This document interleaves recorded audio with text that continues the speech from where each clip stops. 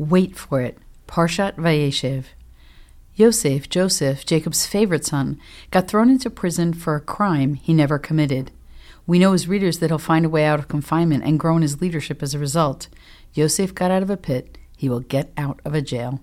Yet despite Yosef's suffering, or because of it, his struggle in prison sensitized him to the suffering of others. He noticed the two other courtiers in prison were deeply troubled. As it says in the verse, he asked Pharaoh's courtiers, who were with him in custody in his master's house, saying, "Why do you appear downcast today?" And they said to him, "We had dreams, and there's no one to interpret them." So Yosef said to them, "Surely God can interpret. Tell me your dreams."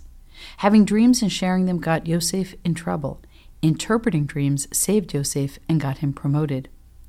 Joseph was a problem solver, and giving all the credit to God, told the baker and cupbearer in prison with him that he had a solution. At first, he did not say he could interpret their dreams. He simply asked them to share their night terrors, knowing that unburdening themselves of their dreams could itself be healing. After giving one courtier an unhappy interpretation and the other a joyous one, Joseph was hoping that some future reciprocal kindness would be thrown his way. And he then unburdened himself. Quote, "Think of me when all is well with you again, and do me the kindness of mentioning me to Pharaoh, so as to free me from this place. For in truth I was kidnapped from the land of the Hebrews, nor have I done anything here that they should have put me in a dungeon." Not only did Yaakov ask for a favor, he also explained that his current jail term was not the beginning of his woes.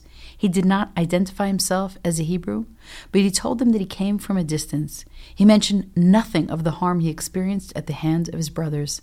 He was bewildered at his prison sentence. His prospects looked bleak.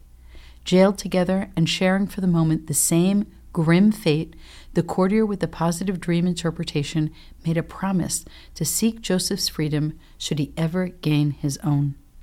The moment did arrive, but as so often happens in life, with the climb out of difficulty, the newly liberated erase their past. As it says, "Yet the chief cupbearer did not think of Joseph, he forgot him." Joseph wasn't even a thought.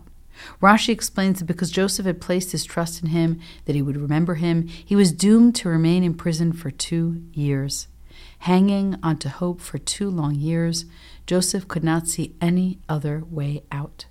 Rabbi Avraham ibn Ezra defines remember in this verse as to mention, citing many biblical proof texts to support this reading. He did not verbally mention him to Pharaoh. The cupbearer may have remembered Joseph in some vague and distant way, but he never repaid the favor by speaking to those in power. Rabbi Yosef Bechor Shur adds that the cupbearer never really intended to speak up in the first place. This was not a malicious act, it was just plain forgetfulness. That which is unimportant to us can be easily forgotten. The Chizkuni also mentions the passage of time. Since the cupbearer did not bring Joseph's plight to Pharaoh's attention as soon as he had been released, he forgot him totally, erased him from his memory. This reading reminds us that when we don't act on our compassionate impulses immediately, we risk forgetting them. Joseph thought the solution lay in human intervention. Instead, he found himself disappointed and on the brink of despair. Only God and time would come to Joseph's rescue.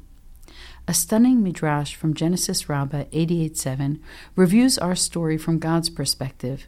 Allow me to paraphrase. "The cupbearer forgot, but I did not forget.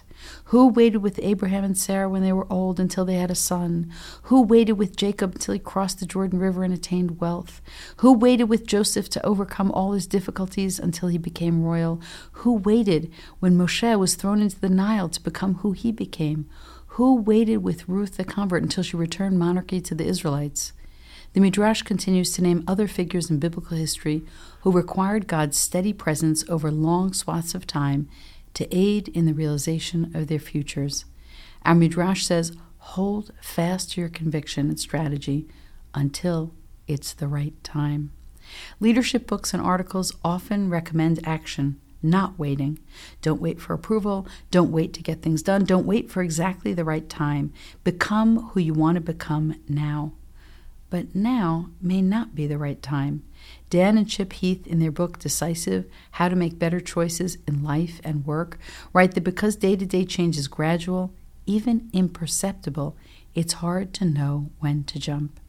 Rabbi Jonathan Sachs in Lessons in Leadership writes, when bad things happen, some avert their eyes, some wait for others to act, some blame others for failing to act, some simply complain.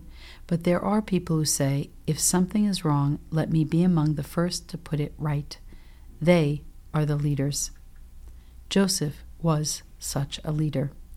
The musical Hamilton contrasts the impetuousness and speed of Alexander Hamilton with the slow, intentional, and considered pace of Aaron Burr.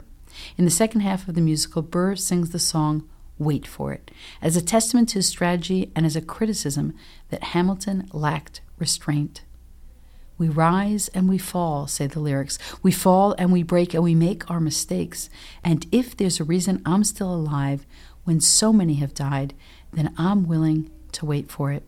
Joseph rose and fell, but he was not broken. He held fast his childhood dreams. He used dream interpretation and problem solving as a strategy to rise again.